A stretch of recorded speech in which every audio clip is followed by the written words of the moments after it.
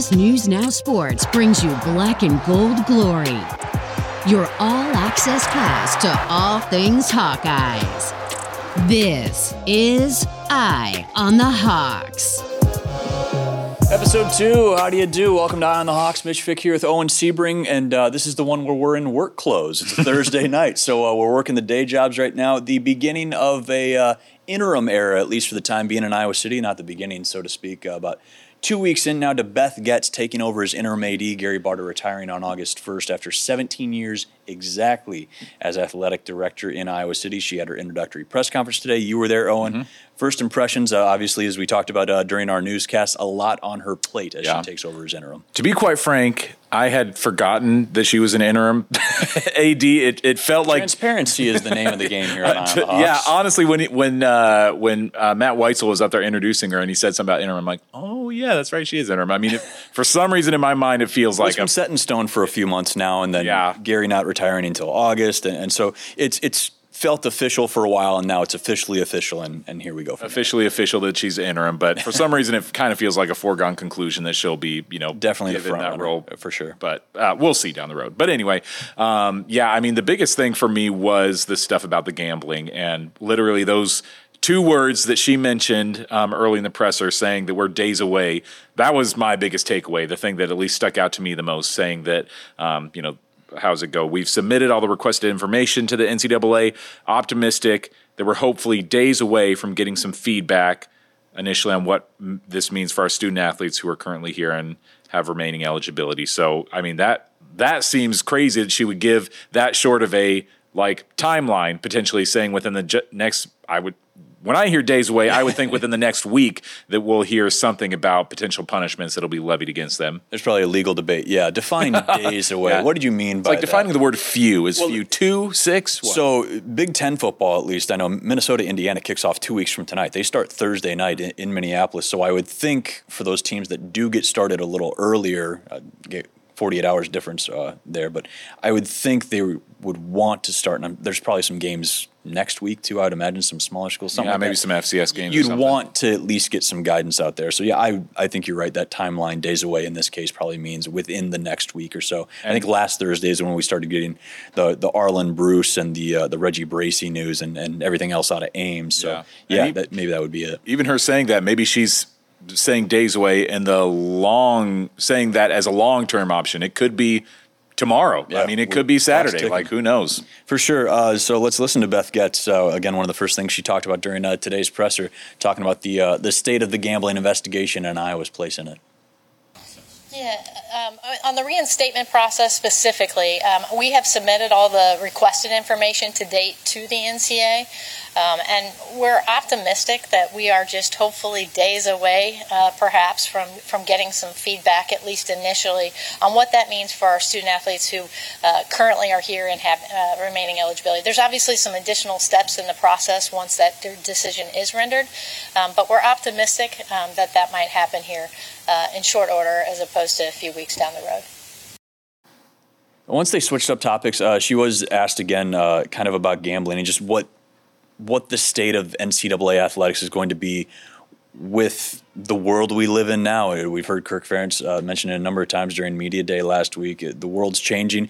This is just the world we live in, where it is legal to bet on games, and that's a tough thing to shy people away from if they're A, of age, and B, it's an app on your phone. You can order your dinner and then throw 20 down on the Hawks. It's the simplicity of it is what makes it so available and probably so enticing to people that you don't even think about it when it's an app.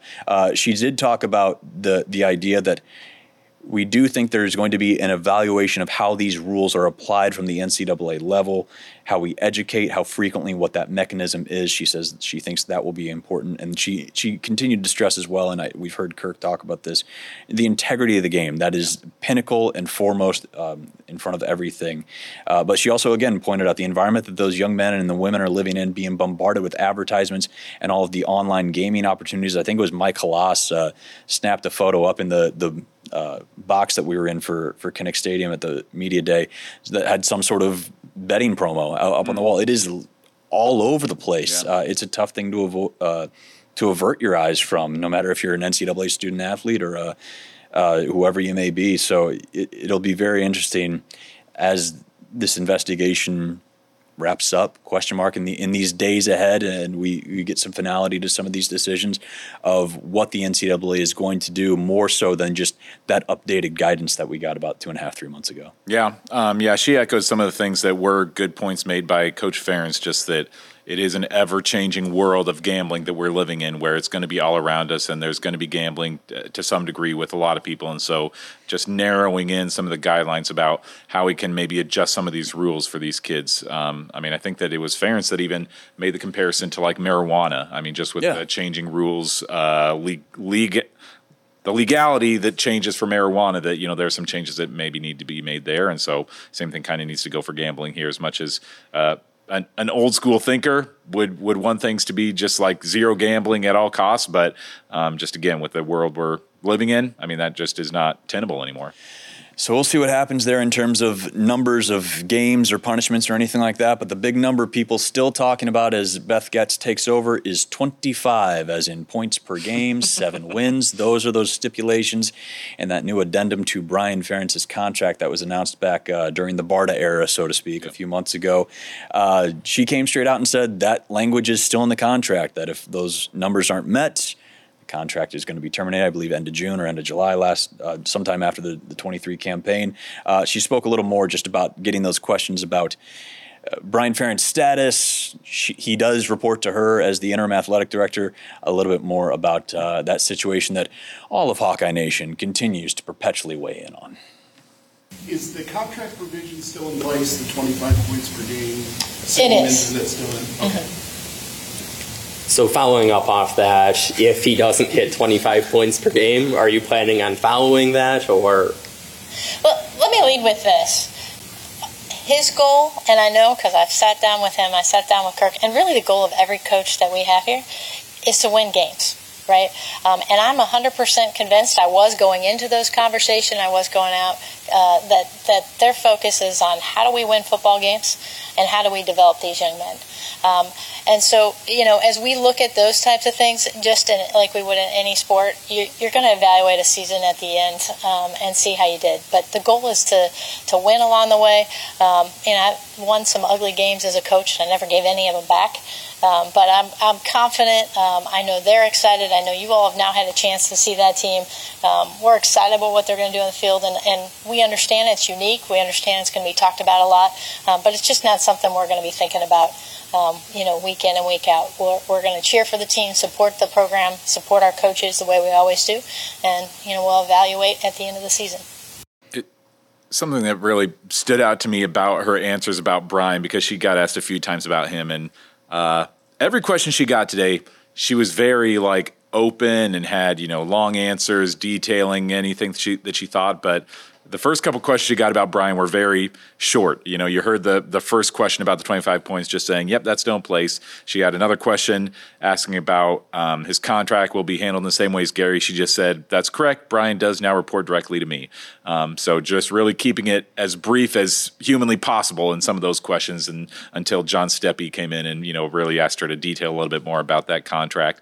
And so they might not be thinking about that 25 points, but since they released that contract stipulation to the public, that still is what a lot of fans are going to be thinking about. So the question, and this has been floated out there too, is it a distraction that we've even jokingly and maybe halfway seriously talked about having a little points counter in the corner of one of our graphics here, just talking about it. Do you think the fact that it's staying in there, I wasn't expecting her to immediately come out and be like, oh yeah, that's out of there. I don't think she would undermine Gary that way. I think that's how I personally would think it might be viewed, of just oh yeah, he did that. That was dumb. Get it out of here. Do you think it's a distraction that's still in there? There's just no way that it's not a distraction, or at least not on their mind to a certain extent. It's the same Who's thing they when you say that. Just you think Brian? Kirk? Brian, Kirk, the football team in general. Anybody on the offense, I think, at least has that in their mind, because that contract stipulation has been made so public. It's the same way, and I'd say the same thing for any football team at any level that talks about something that's not being a distraction. that means it's a distraction, or at least it's on their mind. When I hear a team that just won a state title last year say like, oh, we're not really thinking about last year. We're not thinking about that. That's not on our mind. I'm like, come on. It is to a certain extent. I understand that that's not going to be your focus and what you want to talk about all the time, but it's still hard to just like completely erase that from your memory. You just can't get that out of your head. And so that's why it was so like, as much as I think the fans kind of wanted to maybe hear something like that back in the winter about an updated contract for Brian, you do have to sometimes question, like, was it the best move to release that to the public? Because now that's all that everybody seems to be thinking and talking about with the offense this fall. And it's an easy thing to talk about. I think from a fan and consumer and social media poster standpoint, I think that's just an easy thing to, in this dunk on culture, you know what I mean? Of like, oh, well, we'll just, now we've got an actual number to kind of base everything around instead of just people tweeting fire Brian whenever they feel bad about something connected to black and gold. Literally everything is just in the comments. Now you've got this number to kind of hang a hat on, so to speak. I think everybody's totally aware of it. Mm-hmm. I don't think it's a distraction in the sense of like, that's all they're thinking. Like it's this dread, this, death's door knocking behind them of like 25, it's got to be 25. I think they're aware of it. I also think it's kind of a moot point. Like if they don't have a good offense and they don't win 7 games, he's going to be contractually. Yeah, it's going to be over. I also think maybe it's a case of, I'm purely speculating. I know nothing about any of this. Maybe he's already gone after next year, and maybe that's his internal decision. We've talked about John Budmayer. He's now the assistant to the head coach. He's a former OC. He's kind of the reason Cade and Deacon are there. Maybe he's kind of waiting in the wings, and Brian has decided, this has just been, maybe he's sick of handling. I mean, we've heard him talk about this stuff so much, and has asked about upsides and things like that. Maybe that's the case of just like, listen, why change it? Because we kind of know what's going to happen after the season anyways. Maybe that's me purely speculating. I don't think it's that big of a distraction to the team until people bring it up over and over. Yeah, they know the number and it's public and everything. But do I think they're going to be haunted by like, we have to run one more play because we're only up 21-17? Because that was the narrative that got out. Will it impact the game though? Like if it's, do you truly think it will? The people that are like, are they going to? I'm not sure though. I don't if it's late in the fourth quarter and say it's 21-10 or 13 Iowa and we have the ball and it's 7 minutes left, are we going to, you see Kirk Ferentz sit, not sit, but like run the ball Iowa 3 times. Scored 2 touchdowns in like 5 minutes against Purdue last year and sat on it for 2.5 quarters. You know what I mean? That's what I'm saying. Yeah. Are they going to, third quarter, they're going to go for it? Are they going to have Cade throw it around? We've been asking for change ever since we went spread against Pitt in 2011 to come back and win. I mean, as a fan, I would love to see that because I was, every late fourth quarter touchdown that changes it from like 24 to 27, like a field goal or something. Like everything's going to get that Bronx cheer. And it's the first question in the press conference after the game. Yeah. Like if almost every game, if there's a play like that. So I think that's when it becomes a quote unquote distraction is when like people like start, boy, I couldn't help but notice like you did that little score that. But otherwise, like, do I think play calling is going to be dictated by we have to hit our magic number? Like, would he start now in year 25 doing stuff like that? I don't think so. And even if it is, I'm like, is anybody upset about that? Like, who's upset about them scoring more points? Even if it is late. Unless we get a turnover in a 1-score game, that's the only time it's going to be like, well, you shouldn't have had the contract. You can see the fans saying that. I think they're going to play football, and I think we all agree, assuming everybody's healthy, like the offense has no place to go but up. So we hope if We'll revisit this. Maybe this will get clipped. I don't know what's going to go on. The other big topic that came up and has certainly been talked about throughout the summer, NIL and the Swarm Collective. A lot of talk about that. They are just brewing as much beer as possible to pack into Kinnick now, it sounds like. Gary Barta very infamously didn't fully embrace the Swarm Collective and was maybe in a wait-and-see mode on NIL. Beth today talking to the folks at Swarm themselves. It's been wonderful to at least start to build a relationship with Brad. I know many of us on our staff had already had an opportunity to do that.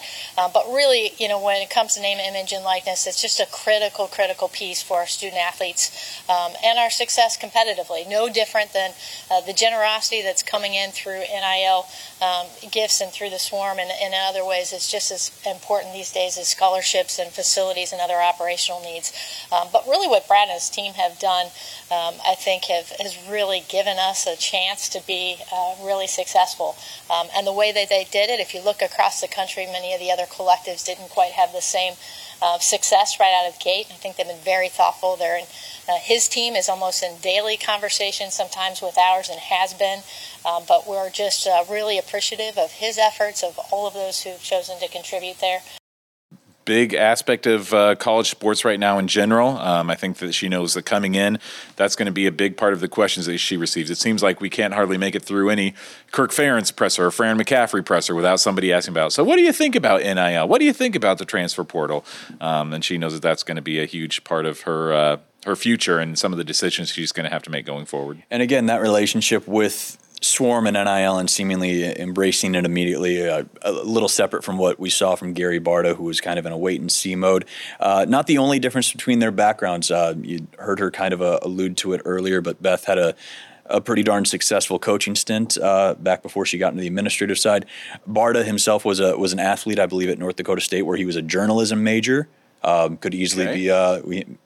If he's in retirement and he wants to be a guest on the pod, come on, Gary, we need the content. Shoot some Friday night football games for us? Yeah, there you go. Yeah, we need Eastern Iowa OT assistance, certainly. But Beth certainly bringing her own perspective into everything. Let's hear from her talking about just the evolution of college athletics and what she sees from her perspective during her time on the admin side. Athletics needs to evolve. What that means for how we share resources with student athletes, and what the actual pathway is for that to happen remains to be seen. But I also believe, and I don't think these two things are mutually exclusive, I think we can provide greater resource, greater revenue opportunities, whether that's within or outside the athletic department, and still embed this experience with the components that make it that tie it to education, and make it different than pro sports. Student athletes not being paid is not the only thing distinctive about college athletics, and between that and pro sports. That was one of the big bites you talked about, the days away thing. That was a big line for me, is being paid is not the only separation between collegiate and athletics. I think there's this narrative out there, and it's been out there for probably longer than you and I have been alive, of, well, once you pay these athletes, like the sanctity of collegiate sports is gone, the tradition of it's gone. Like, is it? Yeah. Is it? I mean, college sports have always evolved, and that's they're going to continue to evolve. I mean, yeah, there are different ways in which you could point to the sanctity. I mean, somebody in 1950 might have looked back and said, like, oh, they're ruining college football by putting face masks on the helmets. I mean, there's a lot of things that have changed over the years that, are you could, again, make an argument for good or bad, but college sports change over time, and that's just the nature of how it goes. That's how it's gone. And certainly there's been talk about, as the Big Ten expands, what happens to some of those non-con rivalry games. Like, there's ways to have your cake and eat it too, it feels like. I don't think that's out of the question, but certainly she brings in her perspective on what needs to happen there, and also talked a lot about just her journey to Iowa, again, coming from Ball State. She was the AD there for 4 years.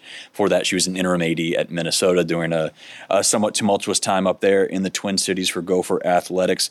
She's been here now, I think she said her first official day was September 30th of last year, so she's just about 10 and a half months in, and certainly had been here a little bit in some capacity at Iowa during her time in Minnesota. She actually said she was at Grapple on the Gridiron talking about that's right. Talking about the crossover at Kinnick. She was in town because Minnesota played Iowa that night. Iowa won that game to go to 10-0. So she joked a little bit about having lost some athletic endeavors in Iowa. But she talked about just the word she used was uncommon when it came to Hawkeye athletics and the people she emphasized within the community. Over my short time here, I have been just incredibly impressed by our student athletes, our coaches, our staff. We've got an amazing fan base and such a generous group of donors. And I think the combination of their passion, their talents, and their characters, really, it's uncommon. And it's what makes being a Hawkeye so special. And I'm so glad that I have an opportunity to be part of that here. Well, yeah, there's a lot of changes coming to Iowa athletics, and we're in a time where there's so many events, so many big names in the sport, in the athletics world at the University of Iowa, and you mentioned earlier the big number that we focused on today was 25, but I was thinking the big number that stuck out to me was 30,000. That we've already got 30,000 tickets sold to the crossover at Kinnick, which is, what is it, 2 months away? Is it mid-October? October 15th, so a little less than 2 months. Yeah. Day after the Iowa-Wisconsin game. And so that I like that you pointed out this in the newscast earlier, that already surpasses the highest attended women's basketball game of all time, which is 29,000. 29.6 and change. That was at the Alamo Dome down in San Antonio, the 0-2 national title game between UConn and Oklahoma. So the fact that in 48, 54 some hours since tickets were first available, that they've already had 30,000 people. Yeah. For comparison, Grapple at the Gridiron, Oklahoma State and Iowa back in 2015, that was, I think, 42-2 or something like that. So, I mean, they could sell out Kinnick Stadium. Probably. I mean, that's 2 days. They're just starting to get out to the general public.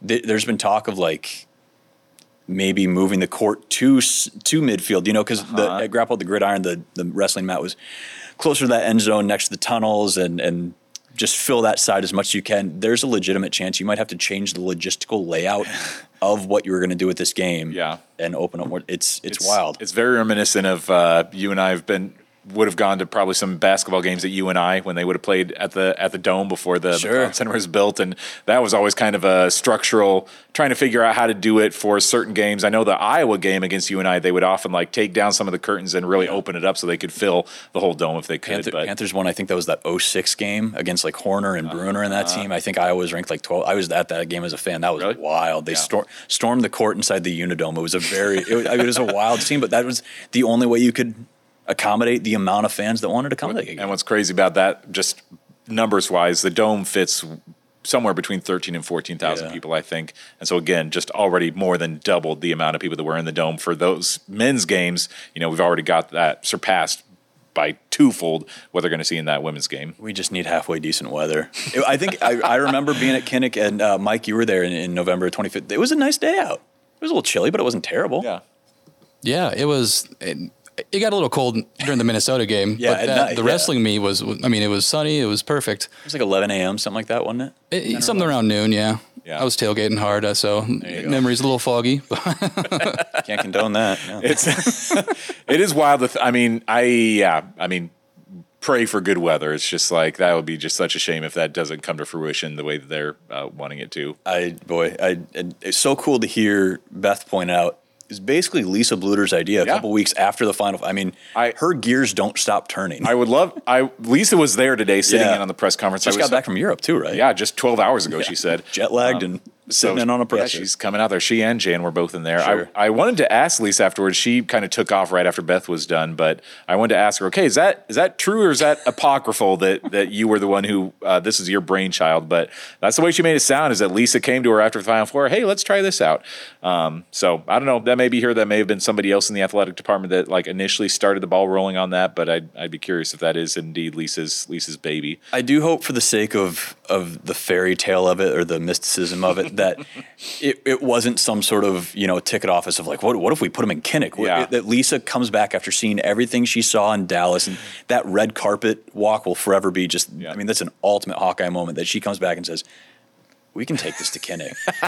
Like for her to just have that vision, you'd love to see her, like, imagine her having that epiphany somewhere in Dallas, like while all this is happening, and going, we could fill a football stadium with this team. And Caitlin Clark, Beth talked about her a little bit too, of just what an impactful athlete and impactful person. She kept coming back to the people and the humanity of so many people within the University of Iowa athletic department and the community at large being such a big part of why she wanted to come here, and then saying that her expectations have been surpassed. So that's such a fun part about having Beth step into this role as Iowa's first female athletic director, is that women's sports, especially at the University of Iowa and in the state of Iowa, are on such a big stage right now that it's fun to have her stepping into that. Dr. Christine Grant obviously was women's athletic when the departments were separate, but she has the opportunity to be the first since Dr. Grant, and then certainly the first to oversee men's athletics in that interim role right now. But again, as we talked about, certainly the front runner, and it feels like it's her full-time job to lose. And again, a lot on her plate and already doing a lot of stuff 16 days into her tenure as interim AD. Beth Goetz, the first time we've heard from her, it certainly will not be the last as we continue to watch her tenure in Iowa City. That is going to do it for this shortened, truncated episode of Eye on the Hawks. We'll be back on Sunday. Getting back into the football stuff, we've got top 25 polls to break down. We've got a few more things to look out from recruiting. We've got stuff to look at from the football side, certainly at the scrimmage as well, continuing to analyze what we saw there. We're getting closer to game day, folks, so we'll keep talking for you and keep thanking you for your support. Continue to rate and subscribe, everything like that, and we'll see you on Sunday.